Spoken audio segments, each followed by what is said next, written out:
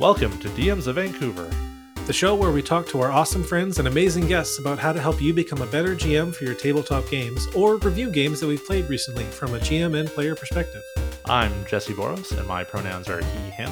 I'm Sean Hagan. My pronouns are also he, him. We're your co-hosts for this podcast, and we've got another great episode for you.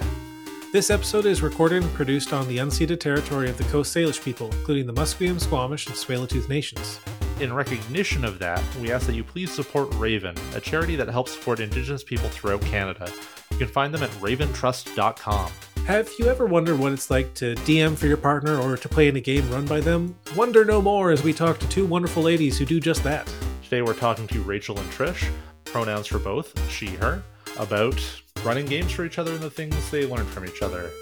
Rachel and Trish run Roarcat Reads, which is a local Vancouver blog focusing on all things queer and nerdy.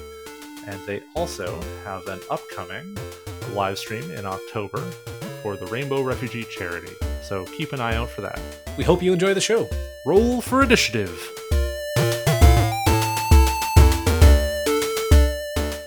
Hello, and welcome to the show. Hey, Rachel and Trish, how's it going today? Hi, thanks for having us on. Yeah, it's great to be here. Yeah, thanks for coming on.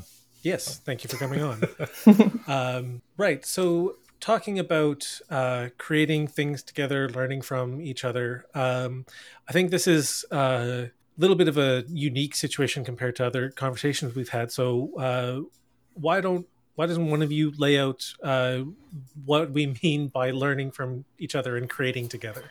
Sure. So we're actually both pretty new to the D&D world. We met in 2018 because I put out a invitation on a meetup group asking if any nerdy ladies wanted to play D&D. And Rachel was one of the ones who said yes. She had how much experience playing D&D at that point? 0. I thought you did at least one. No, I think you'd posted and I responded with, oh, I just bought the D&D starter set. Mm-hmm. And you were like, well, that's perfect. So that's how that got going. Yes. And so Rachel became the de facto DM. And we played together for quite a while. Ended up dating, and I ended up feeling bad for her that she was having to DM all the time. So I would take on some one-shots with varying success. And then that started this kind of cool process of working together to make things sometimes, but then also like getting to see each other DM and learn and grow from each other. Mm-hmm. Yeah, because we've both started from that same period of knowing nothing and then learning the game together. And I thought I was going to be stuck as the forever DM, mm-hmm. which I was for a good chunk of time, and I didn't mind it. I ran games for our ladies group and then one other group, I think, simultaneously. Mm-hmm. But when you started doing some of the one-shots, it was definitely a bit of a weight off, and it was really nice to play. I think I went a bit crazy with my first character, the first time just being like, I'm going to do everything. Mm-hmm. I'm set free from the DM. Yeah, which wasn't terrifying to have to DM for that character. Yeah, that's true. Yeah. So something that I'm curious about, and I think all three of you can answer this, is the experience of DMing for partner. Is something that I'm curious about, because I haven't experienced that. And it's something that I know that there are online lots of, I wouldn't call them horror stories, but like cautionary tales of, people DMing for their significant other and how that can occasionally cause some friction in a group when, mm-hmm. They're giving them a magic weapon because it's their girlfriend or whatever. Yeah. How's the experience been in for all three of you, I guess, but for our guests first? Rachel? Oh man, that's a loaded question. You're going to get me in trouble. No, I think we played together for a year as friends, where I was probably a bit nicer to you when we were friends than when we started dating. Although I do remember we used to get into quite a lot of, it wasn't necessarily heated arguments, but there was passionate arguments. Yeah, you would definitely want a situation to be resolved one way, and as the DM I would be not opposing it exactly, but just asking you to explain, like, how do you see this working out? It's my imagination. It just happens. I'm really fun to play D&D with. Well, you were, and that's one of the things that I have come to really appreciate about the way that you look at the world, because I am very, very, especially when I started, very mechanics based or rules based. Like, I love that kind of thing. I'm always like taking a situation, how could I make a set of rules to govern this or to bring it into D&D, and you gave me that other perspective of, like, you're not thinking about the characters or like the storyline. And it's true, I did get absorbed in the more technical aspects, and you really made me think about the like the other more social aspects of the game. Yeah, what if I just talked to this NPC for an hour?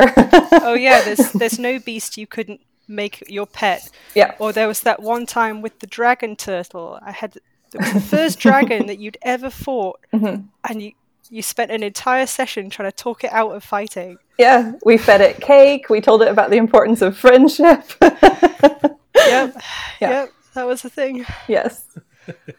But with that, making D&D adventures for partners, you made an entire adventure for a Christmas gift for me, a whole pirate adventure. Yeah, I did. That ended with the aforementioned dragon turtle. But yeah, no, pirates was a nice little sort of side thing to get into, because I know you're really into the show Black Sails. You made me watch it before, so yes. I really enjoyed it. It was good. So it was a nice intersection between something that you were really passionate about and an interest that we both shared. So yeah, it was really nice to make that for you. And I think it is our group's one of the favorite things we've done. Yeah, I think so. Yeah. I know on my end, to get more into the more cringy stories, I am running the Curse of Strahd campaign with Rachel and then 2 others. And I had heard online, it's, vampire sort of story. One of the NPCs plays better if a player takes on that role. And so I figured Rachel would be good at that because, I don't know, maybe it was a bit of favoritism. But then, of course, this is like the love interest of the big bad. And then she runs into some other NPC that they just kind of awkwardly flirt. And then I was like, oh no, literally all of the NPCs that I'm playing are falling in love with Rachel's character. So that was embarrassing. So far, the other players in that campaign don't seem to have minded too much. Yeah. We literally got to the point that she wanted to break up with Soldar, the non-vampire boyfriend, because being in love with him would put them in danger.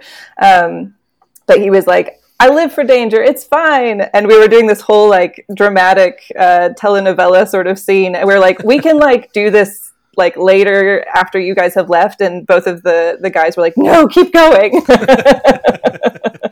So yeah, they only wanted to stop to make popcorn. Yeah. I guess on my end, I haven't had much problems running for Haley. It's actually, for me, it's easier because I live with her and can talk to her about, if she's having a problem in a campaign or something like that. It's a lot easier to gauge how much she's enjoying a game than my friends who come over and will sometimes say stuff, but will often just be like, yeah, nice session, thanks, see you next week, and go on. That said, I've definitely been at the table where there have been like problem significant others happening, but it's also usually not between a DM and a player. It's between a player who's brought their boyfriend or girlfriend, and then they're either disinterested in a way that is not fun to deal with, or they're just very self-absorbed. And yeah, we had this guy once who like, he did the classic thing where he was like, oh, first session, dating our friend, we were kind of friends with him, bring him to the game, and he was like, yeah, I'm gonna make a character and try and go do the whole opening adventure on my own. Oh no, I won't. It got so bad, and it pissed off some of our other players so much that one of their characters actually murdered his at one point. Wow. Yeah, he like didn't protect that character a bunch of times when he had the opportunity. Like, he played dead and let someone else attack her, and at one point the character walked up to him while he was like, kind of recovering and just stabbed him in the throat. That was, I mean, it was entertaining for me. I was also very annoyed with the guy, but like, it's also one of those things that's like, it's why you got to talk to your players. Yeah, for sure. That player versus player interaction is always so difficult to manage from the DM seat of like, is this going to be okay? What's going to actually happen here? Yeah. Because as the DM, you don't want to okay something that's going to cause two people to not be friends anymore. Right. But I guess part of the reason that I asked is that my girlfriend hasn't played yet. She'll probably play at some point. I think she's a little bit interested. But there's been plenty of times when I was DMing that I'd be talking about something and mention like, I'm having trouble figuring out how to do a thing. And it's something that like I'm trying to keep secret from the players because it's meant to be like a secret they need to figure out, or something that's going to surprise them in the next session. And like, it's nice to have somebody that I can use as a sounding board to like bounce ideas off of. And I'm just curious how that works when like the person that you would normally go to talk to about stuff like this is the person that you can't talk to about that. Yes.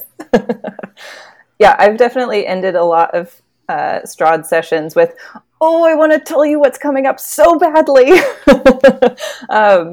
And I think I have spoiled a couple things just to kind of get your feedback of, I try to keep it as vague as possible, but more like, do you think the group would enjoy if this thing were a little more detailed, or, like trying to get some feedback, because I do really respect her. She's my first DM.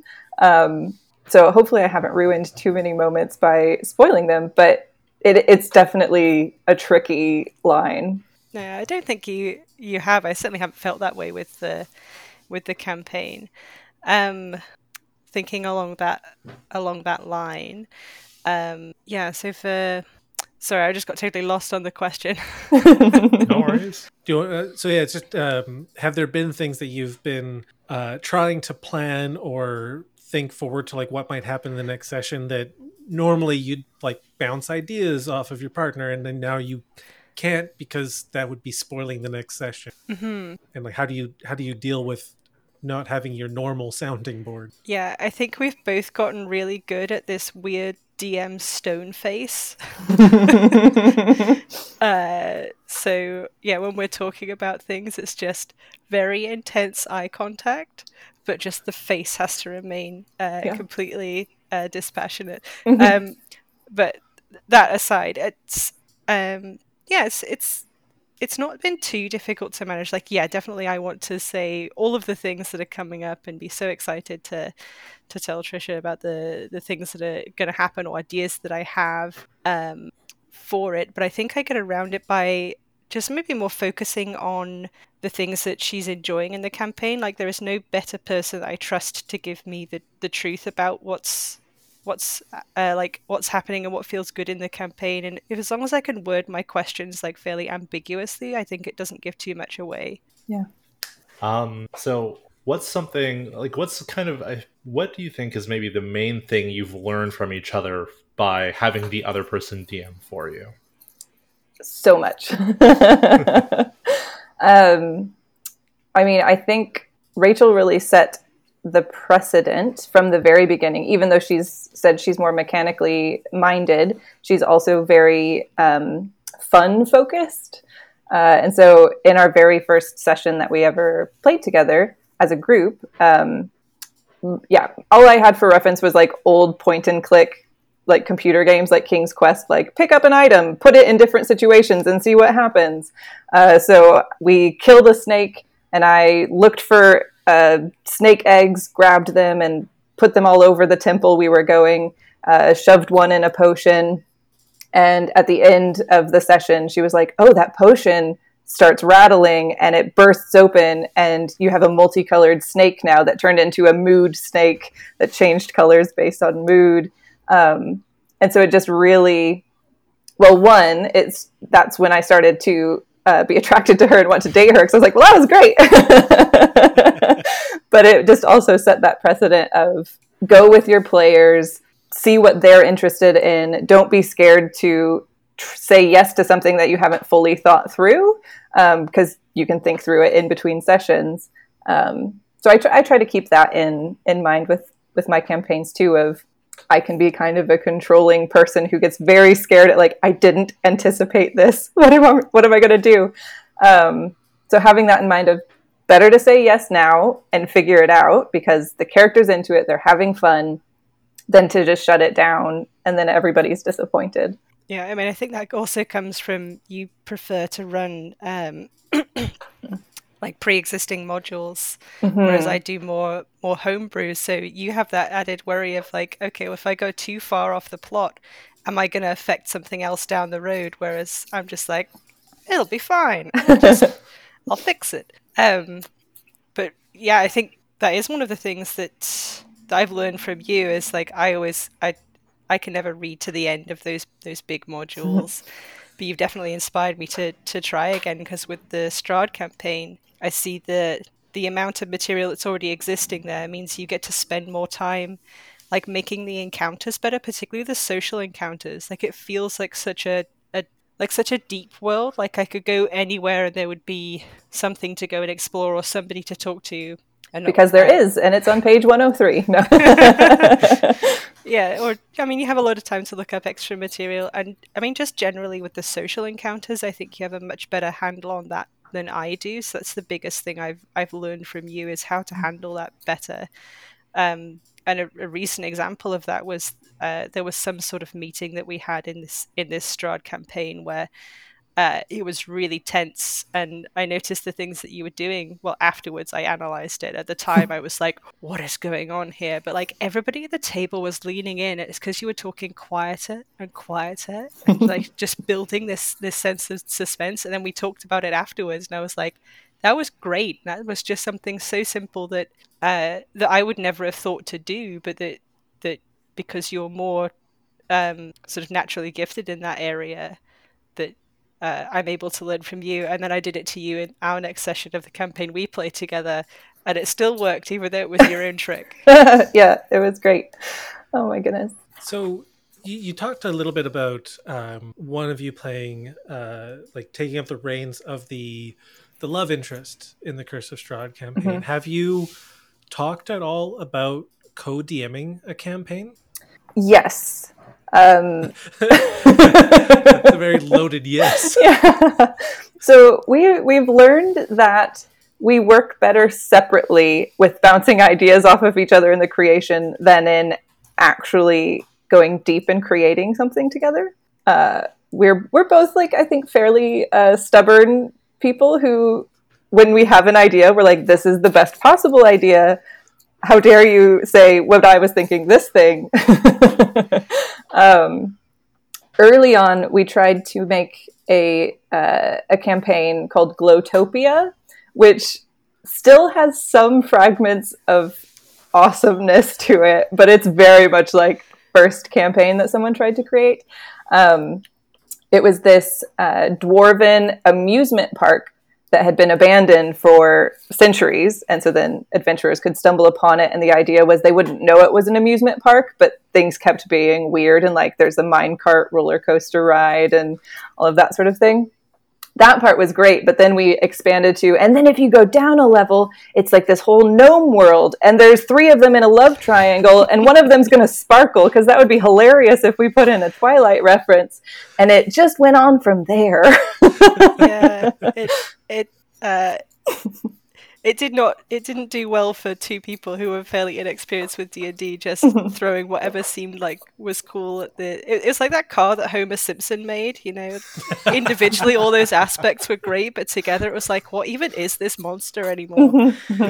But it was really fun to make that with you, and like to get super excited about like creating this thing. And even though it didn't turn into an actual playable adventure, it was super fun to make. And then we went on to make another adventure about owlbear cublets, this lost owlbear cublet that was in the woods. And that was, I think, our most successful collaboration, and then anything after that. And we did kind of co-DM that, because there was an NPC that can be throughout the whole adventure. And so you ran the DMing part, and then I was him. So I knew what was happening and could kind of go through, and that did work well. But yeah, that was actually kind of bringing the two parts together, because you played the NPC and then I was running the mechanics of the adventure. I think we did that reasonably well. We have not had too many opportunities since that to co-DM like that, but I think I'm not sure if we would find it hard to divide up the role. Yeah, we should definitely try again. We have occasionally been like, oh, let's like take a day off, go like create something together, and we inevitably ended up really mad at each other. We were like, it's not worth risking our relationship. So we tend to more have our separate lanes where we can just do our own thing, but make it for the other person. Like I like I'm making something for the one-page dungeon contest at the moment that closes at the end of this month. And Trisha took a look at the draft I've got for it, and getting her feedback on that is really invaluable. So that's where our best co-creation work comes from.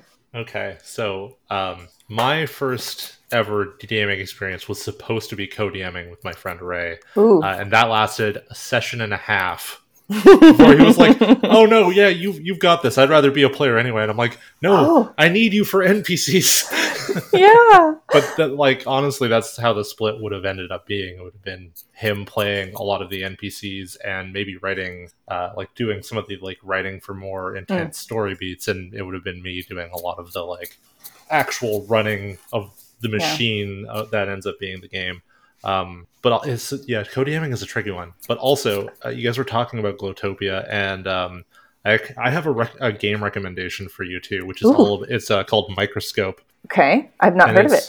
It's a fractal role-playing game where you make a history together with your friends. There's no GM, and so it's basically like you'll be like, okay, we'll do a sci-fi setting.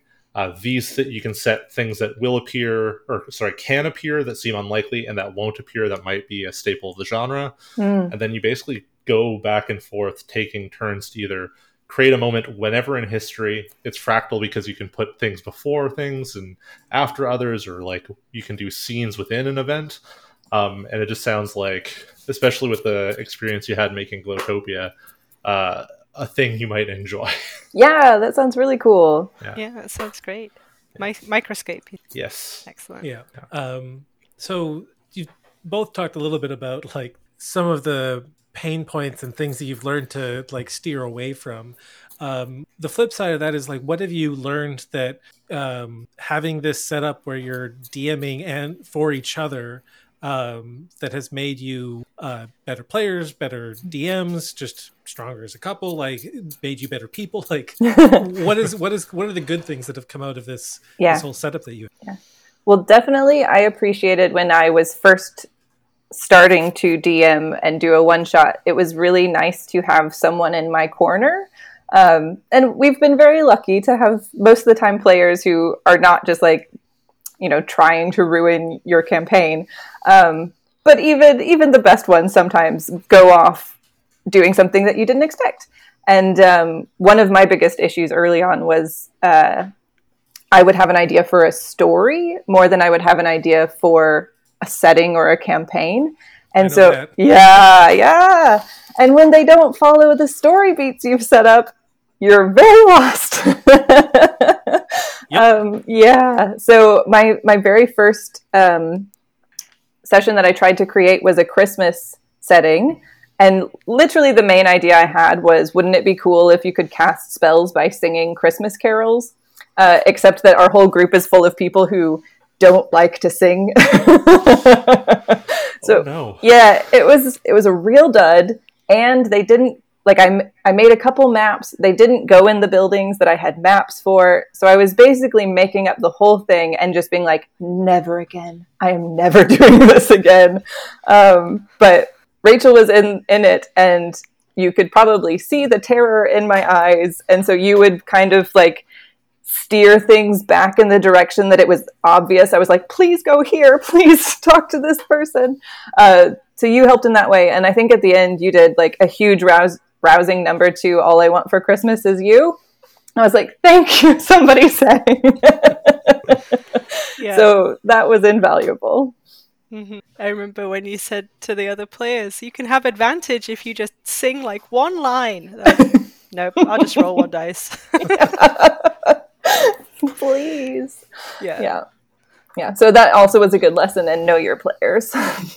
Yeah, I'm just trying to think of like, have I played with anybody that would be up for singing? And I think there's one or two that would probably do it. Yeah, but yeah, that's a tricky thing because like even when you're already, people are playing these characters and having fun at a table, but for some reason adding something just like one tiny step more of just singing, or like I could see running into the same problem with just like recite some poetry or anything like that. People would be like, nah, no. Yeah. Well, and granted, if the shoe had been on the other foot, I don't know if I would have wanted to sing, but as the DM, it was a cool idea. Yeah. Other things that has been good about it. Yeah, I think just kind of with that you, Rachel, are very good at creating a world and then allowing the story to kind of be created as you go. And so I try to incorporate that, but also I just have veered heavily into, I like pre-existing material, and I can be a little flexible within that, but I just really like having that narrative structure, and being able to kind of dive into the more emotional beats than to worry about, well, what city are you going to come up to next? I have to create it all. Whereas Rachel's just like making maps and does that for fun. I'm like, I don't understand. The first time I did a campaign, I went too far with making maps and everything. So I'm like, I'm going to create a map of the world and then of like all of these major cities. And it was, I mean, on the one hand, it was great because I was able to just improv without having to think about it because I put too much work into it. But at the same time, it's like I could have spent that effort much better in other places. But it's the stuff you find fun, right? Like that's always good. Oh, for sure. Yeah. And it's also tough because, like, for Sean, I know that your experience, that was like the first time you were really DMing something ongoing and you were excited about it and, wanted to create the whole thing. And like, you're not going to use that until whenever the campaign ends and you look at the map and go, oh, didn't use even half of this. Yeah. Yep. Because I mean, like, it happened with me too. And I mean, granted, this was partially because of the pandemic kind of put a stop to my in-person games. But, I had a bunch of plot beats planned out. I didn't have a plan on how to get there. But I'm like, I know these things are going to happen at some point. Yeah. And I actually, a few weeks ago, had a call with those players, and I was like, we're going to play a new game because it's been so long, nobody can remember what was happening. And I'm like, okay, well, here are the plot points that I actually had planned out. These were some things that were going to happen. These were some reveals. And like, that's the thing that works for me with planning stuff. But like, it's there's always something you miss when you worry too much about it. And I mean, that's the advantage of running modules for sure. They don't tend to work for me.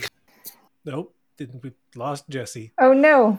But I was about to agree with him that I'm in kind of the same boat where I just I've got a bunch of modules. I've actually got a shelf down here of D&D stuff, and I've got a couple of modules that I just like. I bought the can't remember what company did it right now, and I'm not going to go and check, but one of the first modules for like original D&D was, I think it's like Into the Borderlands or something. It's this like classic campaign for first edition D&D, and they re-released it for 5th edition.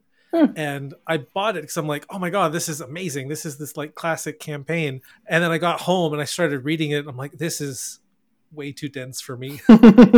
As somebody with ADHD, I cannot pay attention to this much dense information. Yeah, I mean, maybe it's bad to admit, but I didn't read all of the Curse of Strahd before getting started. I tried to like read summaries online of the whole story and then just kind of like stay a chapter or two ahead of where they're at. And it gets easier as they've kind of slowed down and really dug into it. But yeah, there's been a couple times where I've had to retroactively be like, and yes, that thing that I said earlier, that person was lying. So here's the real story. Yeah, I think I had a similar experience with first running the starter set thing, like trying to piece that together, and it's not even that long. It's like 30 pages, if anything. And I ended up making this like murder wall of like, okay, and this thing goes over here, because it's the only way I could keep all of that information like in a way that I could retain it in my brain. Just reading it through, I was like, I don't know how to order this properly. I would become mailroom Charlie from Always Sunny. That would be me. Yeah, I could see that happening. Like, it would start off with, I'll just put a couple things on the wall so I can start to figure it out, and then 2 days later, my girlfriend will walk in and the entire room will be covered in paper and red string. But it just as a quick update, Jesse's apparently lost power, but it's back. So okay. I think he's just trying to get back online. He'll be with us again shortly, hopefully. Okay. With the murder wall, I will say that's a downside of playing with the person that you are dating, because I could not create a murder wall for Strahd. I had a map that comes with the campaign, and I had to like put stickies over the parts that they hadn't gone to yet so that she wouldn't have spoilers. And at some point I was like, you've seen 80% of the world now. I'm just taking it down because I need to see the whole map now. And that's actually a good follow-up, is when you're doing, how do you manage prep when, because I don't know like if you both live together or what, but like how do you manage the prep and all of that for your campaign? Well, the good thing is you're with somebody who understands when you say, I need a couple hours to do this very nerdy thing. They're like, yeah, take the time. Yeah, for sure. And yeah, it's usually just a case of like, oh, I'm doing prep for this now, so don't look. Although there was that one time where you purposefully looked at my screen. I think you were just trying to tease me, but you did find like a fairly big reveal very quickly, because it was like an NPC that you hadn't seen for a while. You're like, oh, he's coming back. I'm like, I mean, you're only ruining it for yourself, I suppose. Yeah. I did that to myself. I kind of liken it to when I'm watching a TV show, I tend to get into the habit of reading about it on like Wikipedia or TV Tropes, just because there's some shows that if they're not quite interesting enough, I want to read ahead just so I know what's coming, because if I know that something interesting is coming, I'll sit with the show for longer than if I didn't know. And I'm like, this is probably not going to get interesting, and just leave. Yeah. But yeah, because I was just curious, because most of my prep when I was doing campaigns happened like when I was at work and had a little bit of downtime, and I just scribble down some notes, and then I'd come home and just draw out some maps and then be good to go. So I was just curious how it worked for the both of you. Yeah, before working from home, I would have I would walk home from work. It's only about 40 minutes away. And that was where I did most of my like thinking about what was going to happen. And then just, trying to get it together before the session. And I guess that's a good follow-up, is how has the pandemic changed both of you, like how it works for both of you, DMing for each other and playing in each other's campaigns? Well, it was really nice to still be able to play in person with at least Trisha, so that was kind of nice. Yeah. And then I guess managing the technical parts has been kind of tricky. Like right now we're set up, I'm in one room with a headset, and then Trisha's in another room with headphones and laptop computer audio things. So juggling that can be quite tricky, which I think we've managed. You'd probably have to ask our players how terrible our audio is, but I can hear you just fine. So yeah. But yeah, in general, we went digital. I feel like there's two reactions to the pandemic with D&D players. Of some people just like drastically reduce the amount that they're playing because they really crave that in-person time. And then other people drastically increase the number of D&D sessions they have. And I think about a month ago, I told Rachel, like, we are playing 5 sessions a week. We really, I need to do other stuff. So it just kind of built. And we ended up, they're all great. So I actually don't really know what we're going to do. But we're in a lot of different campaigns and one shots and stuff. Yeah, and we're not playing in all of those campaigns with each other. I've got a couple that are just me and some other friends, so it's not 5 days a week. But it was definitely, pandemic was a very big uptick in D&D for both of us. We were playing so many sessions. Yeah, I was curious because like when the pandemic happened, I had to stop playing because I found that for me playing online, I always felt like, because we used Roll20 when we were playing D&D, and I just felt like because it was on a screen, I had to have nice maps, because when I was playing around a table, I was fine with just like my badly drawn maps on a battle mat. Like, yeah, it's just you've walked into a room, I'll just quickly sketch it out. But on Roll20, where it's like, oh, I've signed up for the pro thing so I can do shadows and I can fog of war and all of this stuff, and I couldn't have just a black and white map. It's just something about my brain was like, no, this is not acceptable. Yeah. And I think it's because I've played too many computer games, so like it has to look somewhat nice. But like the amount of prep that required just drained me. I got burnt out. Yeah. I think the screen part is definitely tricky, and as a player, I find it very difficult. Like, you know, when you're in person, it's easy to just put your phone in the other room. There's no temptation. But when you're on your computer and it's a long battle and it's going around, it's so hard to resist. Just like, well, I'll just go check and see what's happening over here on the internet. And at first I was like, that's no big deal. But then it started to become a problem. I was like, oh, Rachel's noticing when I'm doing this. And that makes it unfun for everybody. So, I mean, I am so excited that we've just kind of started playing in person, and it feels 10 times better than playing online. But yeah, it was nice to keep it going, but they were pretty pared down, I think, compared to when we're in person. Hey folks, so when Jesse reconnected, there was a weird issue with Zencastr, and Jesse and our guests were to hear you, so we had to start a new recording, talking before I hit record, and so that's where we are at now. Enjoy the rest of the episode. I am good at, of course that's the first thing that I say after hit record. It's part of the record now, and you can't edit audio. Anyways, yes, Jesse, ask your question again. What's an aspect of the others DMing that you admire?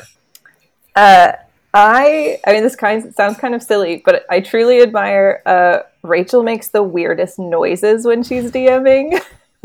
Like, we have not come across a monster that she will not squawk or croak or make any noise.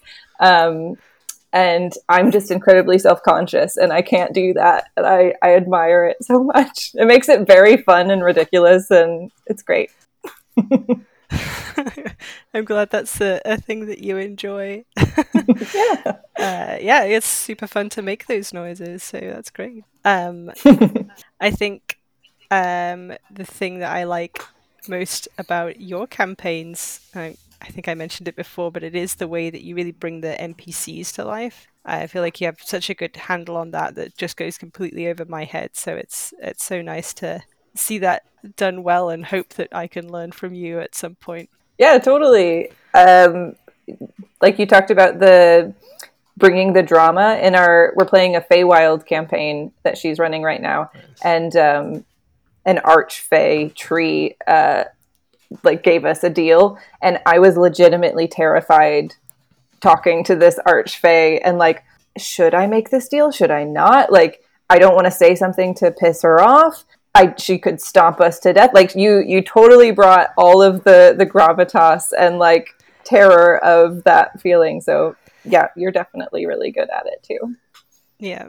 And I think I always appreciate as well is, I think before we talked about sort of getting feedback from the other person, and I said about asking questions, but actually for Trisha, for sure, you always, after this session, you'll say, this is what I really liked about the session, or you always have a lot of positive feedback, which is really nice, that I don't think you typically get from other players. Like when I've DM'd for just groups of friends, it's like, oh yeah, we're done, good session or whatever. I think Jesse, you'd mentioned that before. That's usually the standard, but it's so nice to like at the end of a session be able to go in depth with somebody about what happened with that session. And I just really trust the things that you say, because it's not always like, yeah, everything was great. It's if something has come up that was an issue or that you weren't happy with the resolution in. I know we've had some pretty like good conversations about that. I think that's what's helped me with my DMing a lot, of like, oh, I didn't realize it came across in this way. Like, what can I do in the future to change that a little bit? And we've always been able to have those conversations very well. Yeah. Well, I studied counseling, and one of the things they taught us was encouragement without details is meaningless. And so just that, oh yeah, it was fun, that doesn't help. It doesn't actually make you feel that good. So I always try to, come up with specific details. Otherwise, that is definitely something that needs to be shared in the D&D Yes. community more, because I think it's, from what I've seen, it's the most common, I wouldn't call it a complaint, but just like DMs are just like, I want to know what worked, what didn't work, how my players enjoyed the campaign, and having players. And I think part of it is that players are like, they were genuinely happy, because usually if they're unhappy, they'll let you know. But trying to get feedback sometimes that's specific on like, yes, I like this thing because of A, B, and C is super valuable, and also feels a lot better than just like, yeah, good session. Yeah, totally. This might be a future episode idea. We should actually maybe, like, I would love to give people a resource to give feedback. But that's not for right now, I think. Yeah. But yeah, I definitely like envy that. Like my players are great. A lot of the times I have to push them if I want feedback other than, oh yeah, it was fun. Yeah. Well, and that is a benefit of dating each other, that I can tell if she's feeling self-conscious about it or down about, oh, I didn't get feedback. I care about her. I want her to like get that thing that feels good. So I'm going to give her that feedback. Whereas, and I've played in sessions with other people where I maybe veer more towards just, oh yeah, it was great, thanks so much. Because I'm not seeing them after we leave the session, So like there is some element of just proximity, I think, that you're like, oh yeah, I see your reaction to all of this and I want it to be a good one. Yeah, I don't think I would be as candid, or I certainly have not been as candid with other people who DM for me. Maybe I should be, but that would be weird. There's definitely an aspect I can see that, like, of I don't know if it's being self-conscious or just we're just not used to giving that kind of feedback. But it's a movement that can start here. Yes, let's do it. I guess the question that we've been talking about is like things that you like about the other from their DM style. The flip side is, what do you like about the other person as a player? Ooh, yeah. You always bring up weird situations, or there's always like you give me a hook to work with. There's always something interesting about your character. So for the pirate campaign, you didn't go with one of the regular, the standard races. You went with a Hadozi, which is a monkey person, which works great in a pirate setting. They're swinging through the riggings, and you found out that they had these like kind of like a flying squirrel, that they had this like extendable thing that they can glide. And there's just so much, like when any player brings a character that they are really excited about, and that like they want to explore all the different things that character can do, and it's just nice to have. You give me a lot to work with in those settings. It's either because we've played together a lot and you know me, or I think you just bring that to any game you're playing it. Well, I would say the exact same thing. I can always count on you to have an idea of what your character is doing in the world. Like you really embody your character. And so it makes it very easy to come up with storylines for you, because, other characters, it's like, I hit things. It's like, I'll give you more things to hit, I guess. But to the point that Rachel actually took her character in Curse of Strahd and was like, I'm new to this city. I would definitely start a small business. So that's what's going to happen. And I was like, I didn't ever think of that as an option. I don't know how to run you creating a business, but you were very generous and you kind of like did some of the behind the scenes work of what that would entail. And it's turned into this great, a museum of oddities. So when they go adventuring, they can like kill monsters or find cool treasure and bring it back to the museum to be like this source of income. But like, I never have to worry about, well, what is Irina doing? Oh, she's definitely doing like at least 50 different things, and I can just latch onto one. Yeah, she'll say them all out loud too, which is, I'm sure, helpful. Although I do remember the look on your face when I first said I wanted to open a small business was not a look of excitement. It was a look of horror of what? I have to look up rules for this now? It's like, no, I'll look up the rules. It's okay. You just have to approve them. Yeah, it was early in this 200-page campaign that I'm just wrapping my head around. And here's another thing. I was like, oh no. But it's been great. It's interesting because that's when I think about the players that I've had in the campaign that I ran. The one that was always easy to know what I could put in the next session or the session after that would get them really hooked. It was easy because like they were very upfront about like who their character was and what they wanted. And that's coming back to like the, getting feedback from the players is also just like, because it's interesting because like you hear these stories about like players who come to the table with a 10-page backstory, and it's like, on the one hand, that can be useful, but it's also too much information. But then, and then there's the players that come to the table with, I hit things. I'm gonna hit all the things. I'm gonna hit them with my sword several times. And there's this kind of middle ground of like, don't need tons of backstory, but like as a DM, knowing what you want to accomplish as a player and as a character is super valuable, because then we can put those things into the game for the player to enjoy. Totally. Yeah. It's better to come in with a concept for a character than like a set in stone, this is me, as I have written it down. Yeah. That's always helpful. Yeah, especially since so much of that changes even in the very first session, because you came in with this idea of a character and you thought it was written in stone, but then like after 20 minutes of playing with your friends, you realize like, oh no, they're not that gruff. They really love this found family that they've created. Yeah. So they're gruff to everybody else, but to these guys they're really sweet. Yeah. I've started recently trying to do like a 1-page backstory, because I'm a player who's actually kind of worse in the other direction. I'll often show up and be like, yep, they're a tabaxi and they act like this, and that's all I know. It looks like I chose sailor for the background, which is interesting because when I first started, I was one of the most frustrating players where I'm like, yeah, I'm playing a guy who has like 12 siblings, and my DM looks at me and goes, I'm going to have to come up with all of that, aren't I? Yeah. I do not do that anymore. Yeah. It is hard to find that balance. Yeah. It's also, I think, a bit different when you're like, because at that point I was like 19 and just excited to be playing role-playing games. Yeah. There's a reason so many characters are orphans and no siblings. Yeah, it's easier to go off and be an adventurer when you have nothing to tie you down. Yeah.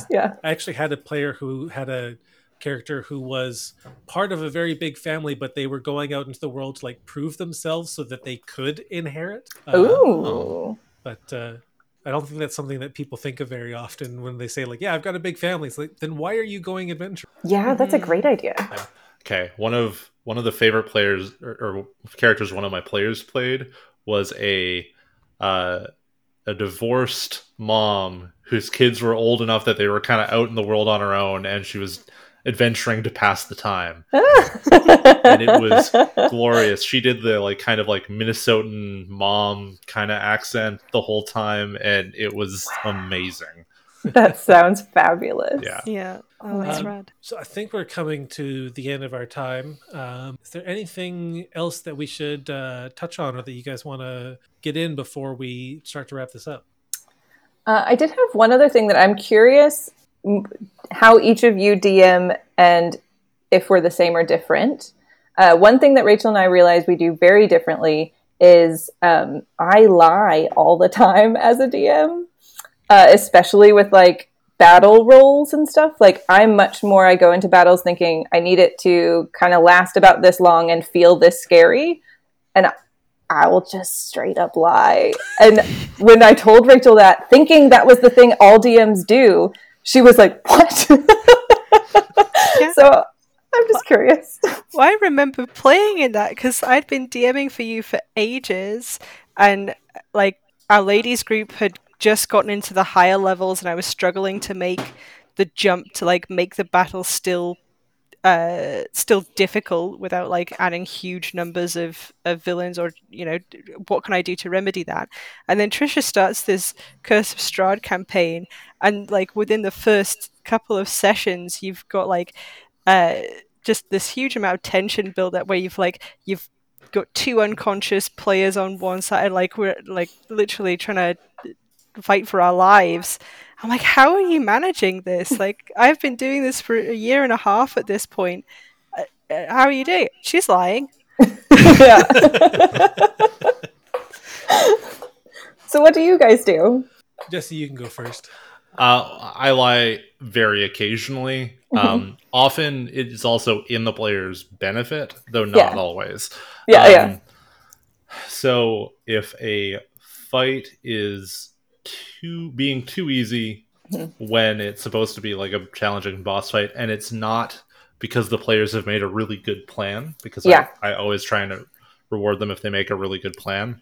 And sometimes that means that boss fights are very easy if they actually sit down for a session and are like, okay, we're going to push this thing over on them and then drop these spells on them.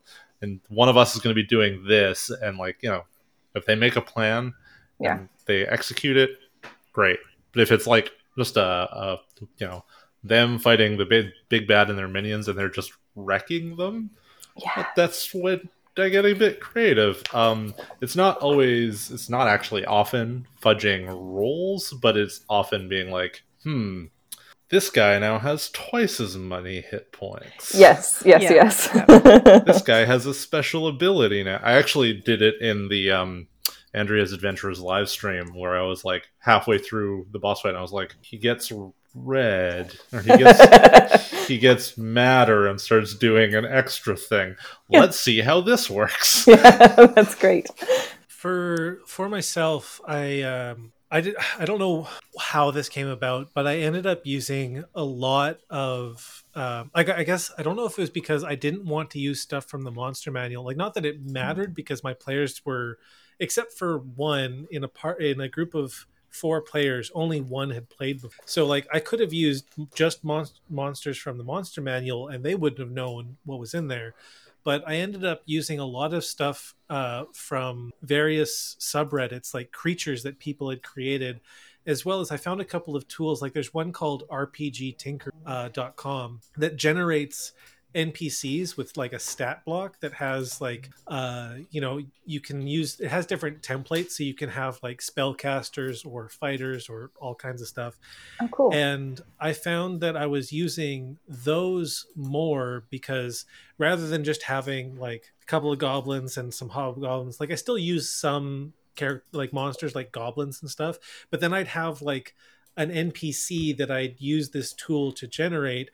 And I found that helped a lot when it came to like difficulty and stuff, because like here's an NPC that has special things that they don't like. It's not just another hobgoblin, it's a hobgoblin that knows how to cast spells, or it's a hobgoblin that can multi-attack a whole bunch of times. Nice. And I found that I didn't need to lie, but I also found for myself that when it came to like a battle where things were getting rough, like there's one time, like the first time that a player's character died was because they had gone to this place to try and find this like sacred pool, because one of the characters had done some research, like, I want to go find this thing before we go on to this next town. And when they got there, they were attacked by, I can't remember what kind of creature it was, and this character had been grappled, and one of the other players was like, I'm going to shoot the monster to try and hit them. And I'm like, okay, you've got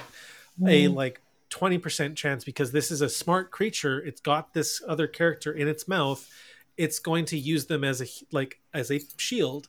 And I'm like, you've got like a 20% chance of hitting, so roll a D100, and they hit the player character and not the monster. And they're like, that sucks, but I'm going to try again. And they hit them a second time and killed them. Oh my. And then and then it pretty much ended up being the end of that character, which kind of sucked, because it sucked for me and the player whose character died, because they had told me like 2 sessions before, like, I found this, they were playing an elf, they were a ranger elf, and ranger was not a great idea because they don't have a ton of fun stuff they can do. But she's like, is there a way that I can have my race be, I think it's called a varial elf. It's like an elf with wings, basically. And I'm like, yes, I'll figure out a way. Okay, if you go here and do a thing, then yes, your character will, you find out that you're not actually a half elf, you're a varial elf that just hadn't fully grown up yet, and we're about to get your wings, and you just needed to do this thing. And so it's like, for both of us, we're just like, well, this sucks. Yeah. But when it comes to lying and stuff like that, or like fibbing and hiding information, I feel like I did it.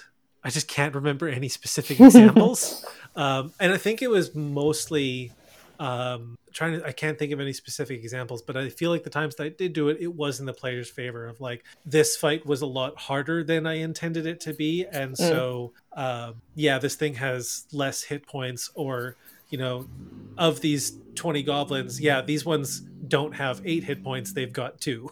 So it's a lot easier to kill them.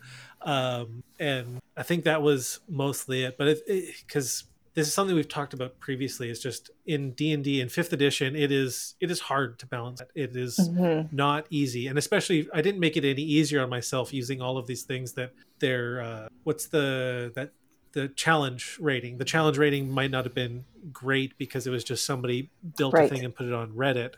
And so I kind of just relied on the player who was playing a barbarian being able to tank everything, because he took like a quarter damage because of all of his abilities. But I feel like I did lie, and occasionally it was in my favor, but most of the time it was in the players. Yeah, and I think even when I was lying in quote unquote my favor, like for the monster or whatever, it was for the players to have a good experience, because there's nothing worse than like, coming across a big bad that they've not prepared for, and then I'm rolling 1s and 2s, and they're like, oh, you're not scary at all, hack, hack, hack. It's like, well, this was supposed to be, especially in a horror campaign, it's supposed to be scary. Yeah, that's why for boss characters that I wanted to be scary, I tended to have them be spellcasters and have them sit at the back of the battlefield and do things that like weren't terrible, but like, oh, this character that they can tell because they're a barbarian and big and huge and a half orc, they're gonna encase them in a magical sphere so they can't do anything. And suddenly this combat became a lot scarier. Nice. Yeah.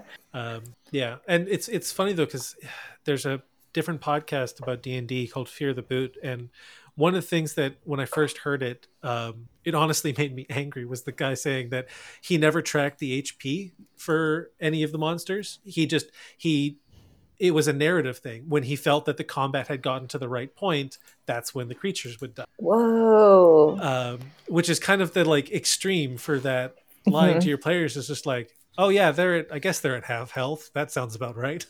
Wow. Did it work for him? Yeah. He said it worked great. Like his combats were always exactly the right length. They were always tense when they needed to be and funny when they needed to be. But when I first heard that, I was like, what? D&D has hit points for a reason. But now I'm kind of on the fence where it's like, yeah, I can see some combats, especially ones that aren't as important, or the ones that are super important, just being a little bit more blasé about how much hit points does this thing actually have. Mm-hmm. Yeah, well, I'll say as my experience as being Trisha's player, it does just add to the tension. I think it's something that if any of my players are listening, stop listening now. I'm definitely going to do this in the future. It adds a lot to the the experience. Particularly, I think it's important just to keep it with the big fights, like your boss battles, or like a like a important characters. I think, or fights that mean something. I think it's okay to look more for the narrative aspect of that fight rather than strictly going by the hit points. So that's something I've got to let go of, because I love those numbers. Just give me my numbers. I'm happy. It's one of those things that it definitely depends on the table, because if you have a table of people that they go into every fight and they're super tactical about where they positioned, who does what, then you kind of do have to pay a little bit more attention to how much HP, because the players will be really upset if they find out that you've been fibbing about how much HP. But I can see That's for true. most groups, it's more of a narrative. And if they don't know you're doing it. Yeah. Sean, you told me about that ages ago, and I mentioned it to one of our mutual friends, and she got very angry at the idea. Oh no.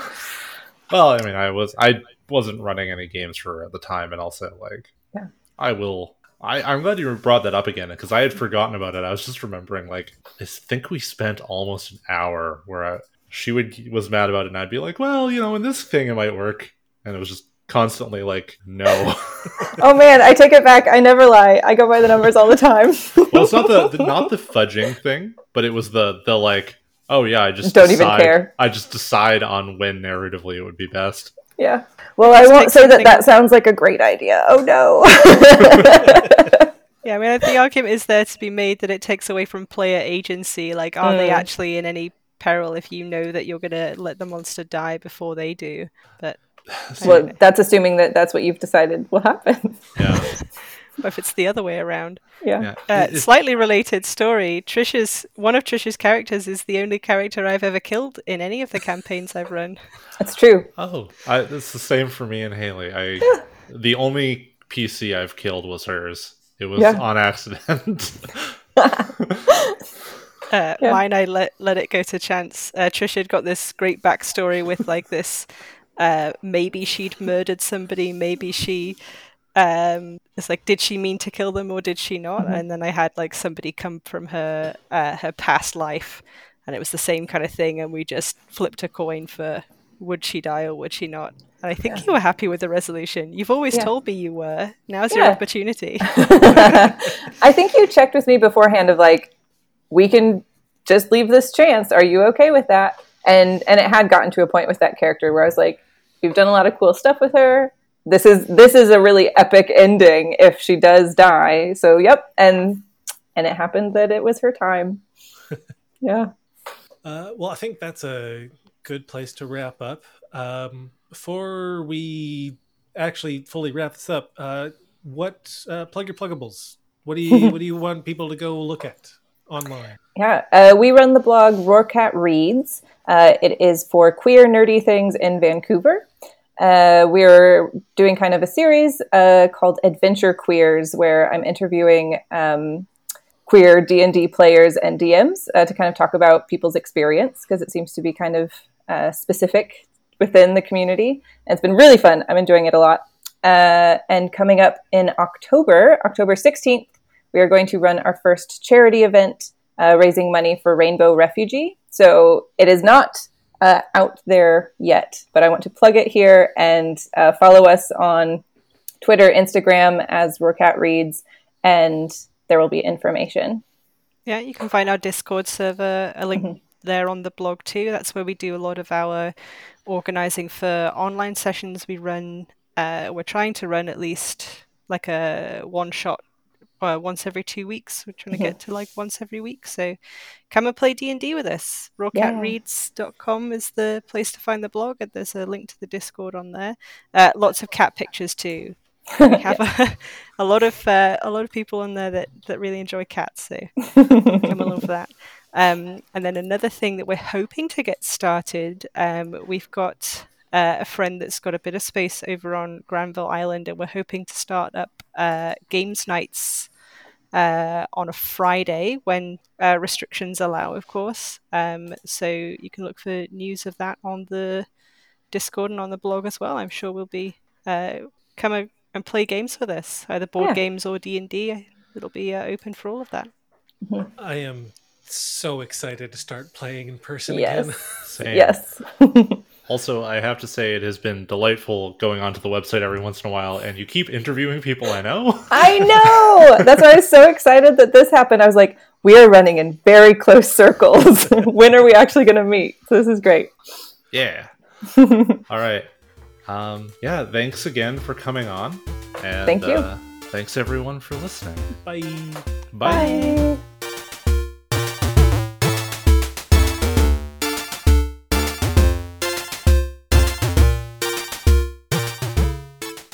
Thanks again for listening to our show. We are proud members of the Cave Goblin Podcast Network. Find us and other shows at cavegoblins.com.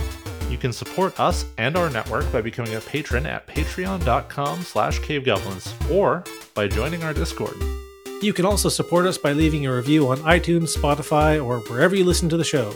You can find us on Twitter at DMs of Vancouver. You can find myself at Jesse Burrows or Sean at Sean P. Hagen.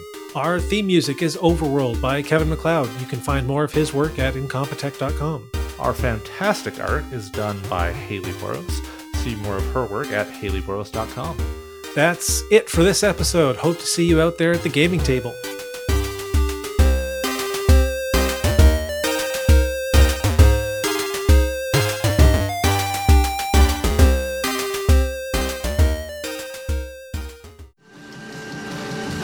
I'm Piers Ray. Sitting with me is Eric Ivanovich. My name is Eric Ivanovich. We're the hosts of Podcast vs. Podcast right here on the Cave Goblin Network. This is the only podcast pitching show on the internet.